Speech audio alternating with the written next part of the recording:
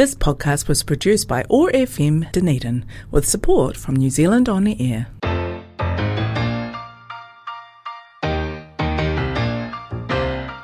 Ever wonder about the stories of the women around you? We wanted to create an intentional space for women to share the wisdom they have gained through life experiences. Tune in to be in awe of some of the Wonder Women in our midst. Wandering Women on OAR FM Dunedin. Kia ora and welcome to this episode of Wandering Women. Today I have with me Dr Mariska Kappmeier. She is a lecturer in the National Center for Peace and Conflict Studies at the University of Otago. So it's great to have Mariska here with us today. And we're just going to have a little chat like we always do about Mariska's life and work and what makes her tick as a woman, and just learn a bit about her and some wisdom that she has to share with us. So welcome, Mariska. You're right, Amy. Thank you for having me. Yeah, it's exciting to have you. And I was thinking as I was introducing you, we're quite lucky here in Dunedin and specifically at Otago to have the National Center for Peace and Conflict Studies, aren't we? Because it's the only one in Aotearoa, isn't it? Yes.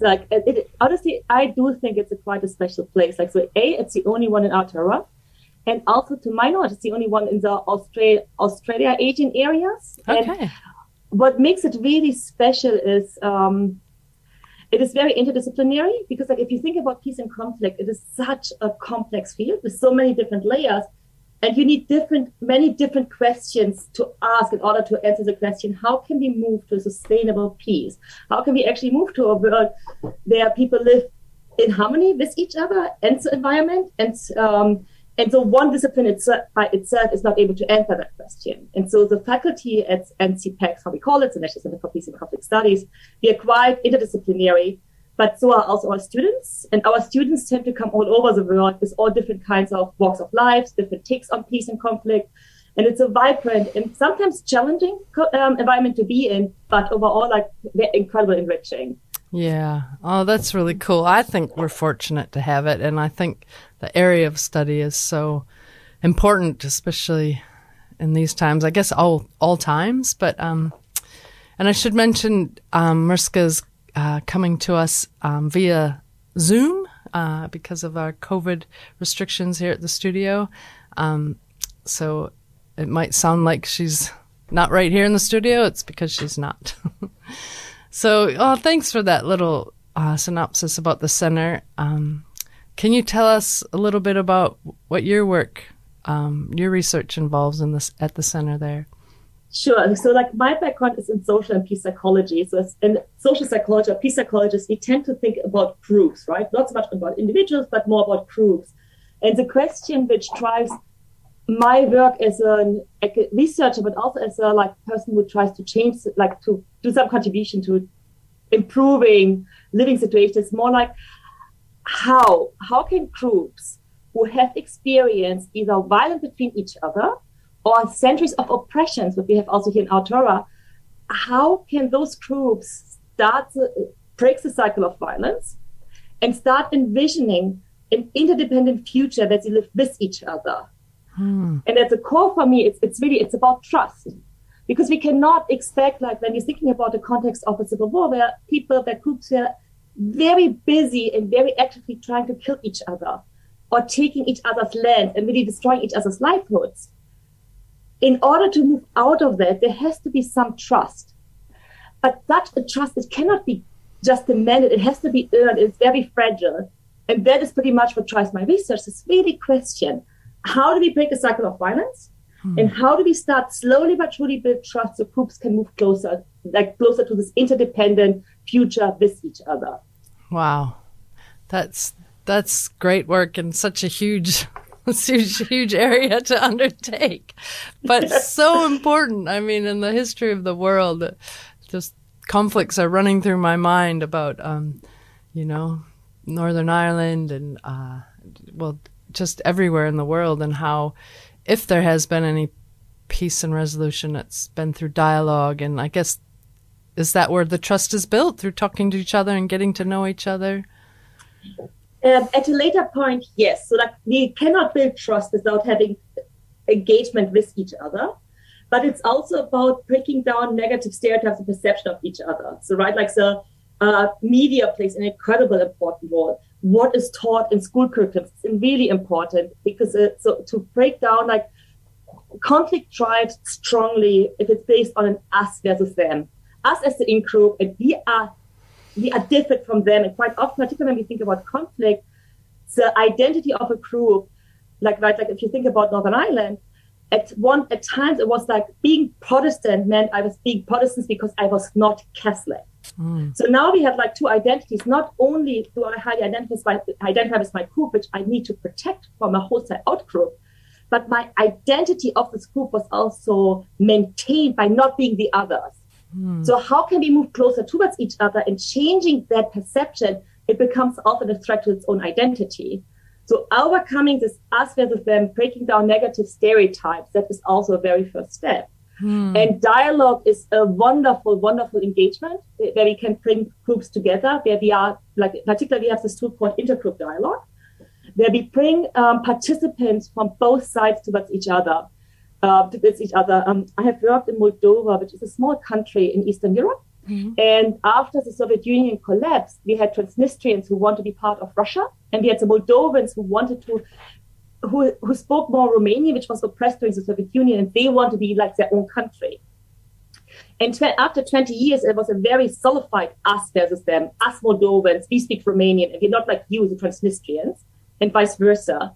So we start bringing those groups members together in one room, and we train them to become mediators. And the idea was not that they, like this person A start trusting person B from the other side, but really that they came together as representative of each group, and therefore the experience with each other could be generalized to the whole group. Wow, amazing. And what you're talking about identity, like that's, as humans, it's so important to us who we are and where we come from, and so I guess I wonder if part of it is finding out who we are and feeling comfortable in that, even though others might not be the same as us. Is that part of the work? How do we not be threatened by somebody who doesn't identify in the same way that we do? Yeah, so that is one of the challenge, and it's that is what happens particularly when we are in a context of conflict, right? Like if it's more harmonious and stable, it is still challenging to open up what we call the intergroup boundaries and have like some malleability there, so we are open towards others. But the problem what conflict does, it is a catalysator, which really overemphasizes the importance of a close in-group identity, just us, not the others, and we get threatened by the perception of the others. Sometimes it's a realistic threat, but quite more often it's symbolic threat. The fear of, if we are opening up our country, we're losing our identity. And if you like, when we stay with our Torah, some of the discourse we have here taps into this one. What happens if we're becoming a truly bicultural country? What happens if we're becoming a multicultural country? It is often paired with a perception of threat, symbolic threat, that if I, as a white New Zealander, might lose something, which made my group us, which gave me an understanding where I'm sitting in society, what our values are. It gave me some predictability how things are supposed to be. Amazing. So here it brings it back to trust, doesn't it? Like, right? Like, so how can we build trust that this move forward, that is welcoming and expanding our self-understanding who defines the in-group, that is kind of like not a threatening thing, but something enriching.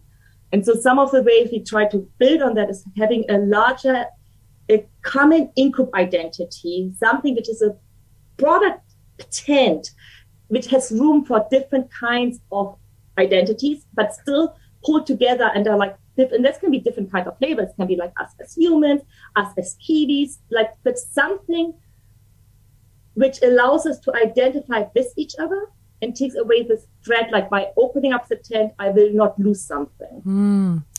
And it strikes me that it must apply, this concept and this research, across the board. Like, I'm even thinking of kids at school and bullying and how that's sort of a threat against your identity too, isn't it? When you're trying to find who who you are maybe as a teenager, and then somebody who's so different to you when you're maybe in an insecure place, just threatens your identity and enhances or exacerbates the conflict.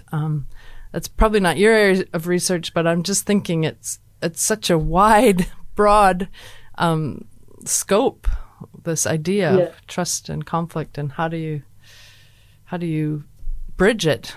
Yeah, and I think for one of the things what I found really important, because that's quite often my research gets mistaken from, right? Like it was often just take like, well, the problem the onus is put on the group which has either experienced conflict or have experienced discrimination and oppression. If they would just be more trusting, we wouldn't have an issue.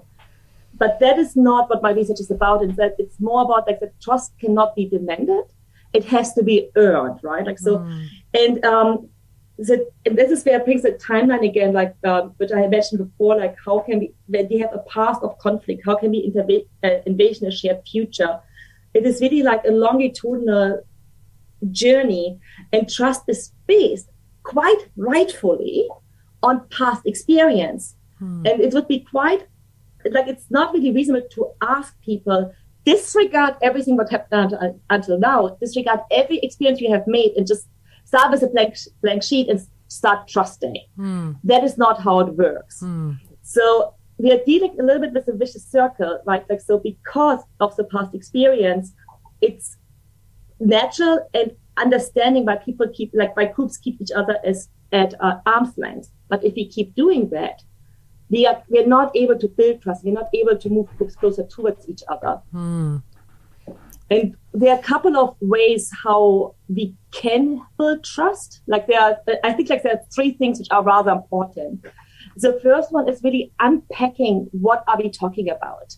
And that is very much my research. Like when I say I trust you, or I trust the other group, like what is it, what we mean by that? And so I can trust my auto mechanic that they are fixing my car. Probably wouldn't tell them my deepest secret. But then I turn to my best friend, and here now I trust them with my deepest secret because I trust their integrity, that they wouldn't lie to me. Or my close related to research I do on policing, for example, as I can trust the police that they have integrity, that they are not that they're not corrupt.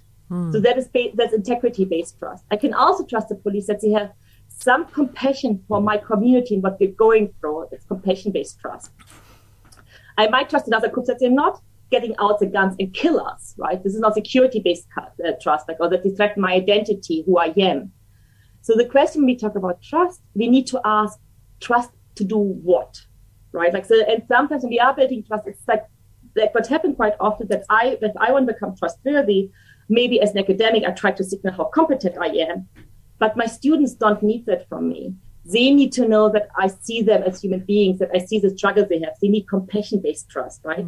And that triggers all of that, a very different kind of engagement. And in groups too, like I'm just thinking of your police work and how within a group, different people will have had different experiences of the police. So some people will implicitly trust them because they've never had a bad experience, and then somebody else might have. And so how do you integrate different experiences when you're trying to create trust in a group? I mean, that is really important. And it's so the work the research I've done, I came to New Zealand via America, and I started the research in the police in America. We are trying to do similar work here in Aotearoa, but the data I have, the empirical data I have, this is mainly coming from the United States, which is clearly different than it's here. But what we do know beyond my research, pretty much research is very consistently, is that ethnic minority groups such as Black Americans, but also as Maori or Pacific Islanders, do trust the police consistently less than the white population. And that is because police was built with the white population in mind. So there's some implicit mechanism which helps them better. And we show that. So we can show that in America very clearly. White Americans, I worked in Boston, so white people in Boston trusted the police incredibly well, but the Black communities did not. And that didn't help the police so much because they knew they had that gap. What they didn't know is how to bridge that gap. And when we now break it down again, and ask the question, why do white Americans trust the police? And that showed them actually they trusted the police, that the police was full of integrity, right? They wouldn't lie, they would not take any bribes, and they follow a code of honor. But when we asked the black participants, like when their surveys had showed that they didn't trust the police because they found a lack of compassion-based trust. The perception the police does not understand the needs of their community, and a compatibility-based trust. That the black communities have the feeling the police does not represent who they are. And when we are thinking about like trust building, I think what is quite important is to have that shows why it's important to have a diverse community in the room when we think about how we do strategic trust building, because quite often, particularly from the police, the response was like, well, we need to catch the bad guys. If we get more police officers, faster arrest rate, then we are seeing as competent and trustworthy. My data indicates that it's not it. Like, yes, of course, it matters to be competent, but if you catch the bad guys by also stopping every other black man on the street, that really erodes compassion-based trust. And if you can just think yourself, like, right, if you think about competence, you use different strategy than if you want to build compassion-based trust. If you really want to signal, I understand where your community comes from. I understand where you're going through. And just like a final note, like while the majority of my work was done in the United States, I have done some piloting research here in Aotearoa as well. And at least the pattern for Maori do replicate the pattern I have seen of Black Americans. For Maori, we tend to see the same trends, that it's compassion, compatibility-based trust, which is missing, particular if Maori have the feelings that they get stopped based on their ethnicity, like if they're feeling like this was racial discrimination, which led to my engagement with the police. Wow, this is fascinating. And I'm also wondering, as you're talking, does the makeup, like in your example of your area of research in particular, does the makeup of the police force affect the trust? So if, let's say, the police force itself is much more diverse in ethnicity, are the people likely to trust them more? Does that play into it? So that is some of the hopes, right? Like, so we are trying, like, I know that America undergoes trying to recruit more police officers of color. We are doing the same here in Aotearoa, where we try to get more like liaison police officers. And the answer would be, it's of course, it's complicated. What we see, like, there are two things. Like, I respond first for America, and then I respond here for Aotearoa. What we're seeing in America, because how the institution of police works, and this is, please take this one with a grain of salt, because American police officer units are different depending where you are, in which country, like in which state. But generally speaking, there is a tendency like that, that there is a particular culture. And having, and this is what survey data has shown, it's not my data, but the survey data has shown, like, having in more people of police officers of colors does not necessarily increases the trust, because sometimes the police officers are then not longer seen as an in-group member. They're now not seen as, like, they're no longer part of the community. They're actually part of the police, because you are including the same oppressive rules. So it's not just enough to hire people, police officers of color. You need to have a culture change. And it's the same thing applies here to Aotearoa. Like, if we are starting to hire Maori police officer, a Pacific police officer, and police officer of color, that by itself is the right step, but it's not enough. We really have to think about how do we do policing, and what are potential biases within our policing to make it really more equitable to all of the communities. Yeah. Wow. So it's complex, isn't it? And it is, yes. And thank God we have researchers like you working through this. But because the other thing I'm thinking is, like, so I know it's a buzzword right now, but the narrative, it keeps changing, doesn't it? Like, our world is so changeable at the moment, and obviously social media is huge. I mean, COVID, there's so many things that are changing our world so quickly. So we have to respond, but change is hard for people, isn't it? And they resist it, and they might hunker down, and then maybe even go stronger into their identity, the us and them. I don't know. Is that a thing? So it is a thing. And again, so here, it's not my expertise. There are people who are doing wonderful research on that, would be much more competent to talk on it than I am. But so we have some personality traits. We know that some people are more open to change than others. And some some thrive on changes, other kind of prefer consistency, predictability. But then with an increased threat perception, and I mean, COVID clearly is that, and also conflict is an increased threat perception, that tends to swing groups and people towards being more a higher need of predictability and less open to change and novelty. And it does it's this lethal combination, because that also drives us more into this mental aspect of them thinking. It doesn't drive us to it, but it's much easier to be built. And if you then we talk now about conflict, right? If you then get political leaders who build on that, it's right there, ripeness, quickly creates this aspect of them and create intergroup conflict within countries or within groups. Yeah. Wow. I find all this stuff very fascinating, and actually our time is running out here, but I always say we can have our guests back because there's so much we could talk about. And one thing I just wanted to clarify to some of our listeners, because we keep mentioning Aotearoa, which people of New Zealand will know is the Maori name for New Zealand, but my family and Mariska's family might listen in and not know what that means. So I just wanted to clarify that. So this has been really fun for me because Mariska's actually a friend of mine, and we talk about work occasionally, but we don't often delve this deeply into what Mariska does.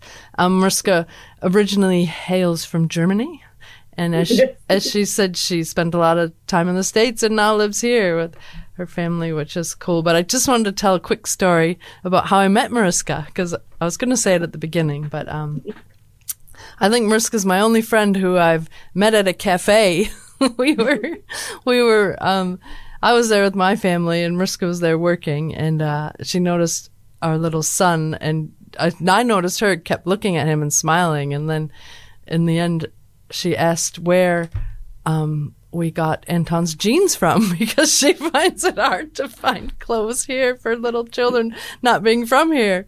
And anyway, we just started talking and found out we had lots in common, including sons of similar ages. And so we were about to go to the States. This was obviously many years ago when we were able to travel. And I think we were walking out the door, and I said to my husband, I'm going to go back and give that woman my card. So I always say, I picked Mariska up at a cafe. And I'm so glad you gave me this card. It was wonderful to meet you so early on here in Dunedin. Yeah, because you just arrived, hadn't you? Yes, I did. And things like, how do I navigate op shops? Where do I get clothes for my child? This was all the new things I love. It's huge, isn't it, when you're just immigrating? But so we'll close up here with the question that we ask all of our guests at the end of our show. And the question is, Mariska, what advice would you offer your younger self, or advice you wish you had heard as a younger woman that would have helped you on your journey?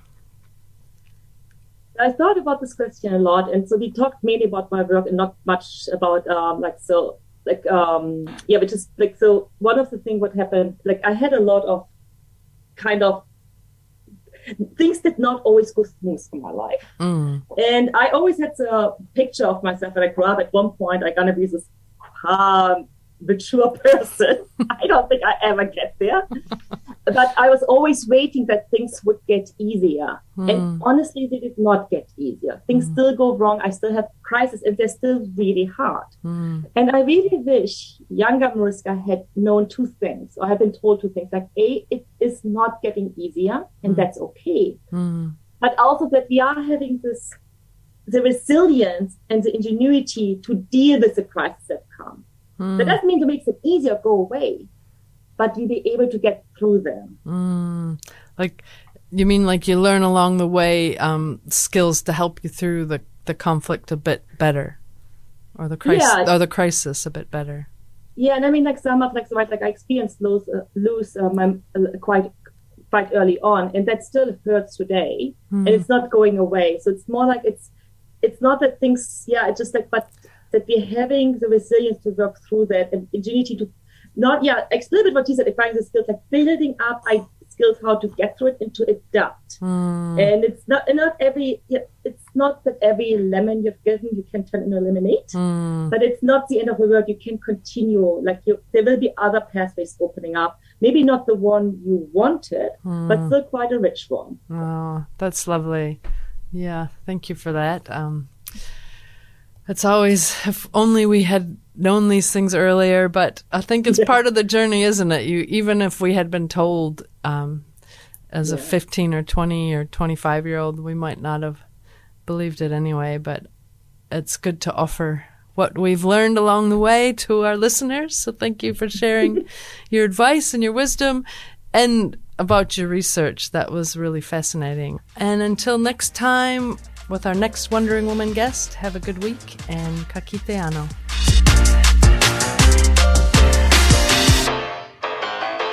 This podcast was produced by OAR FM Dunedin with support from New Zealand On the Air.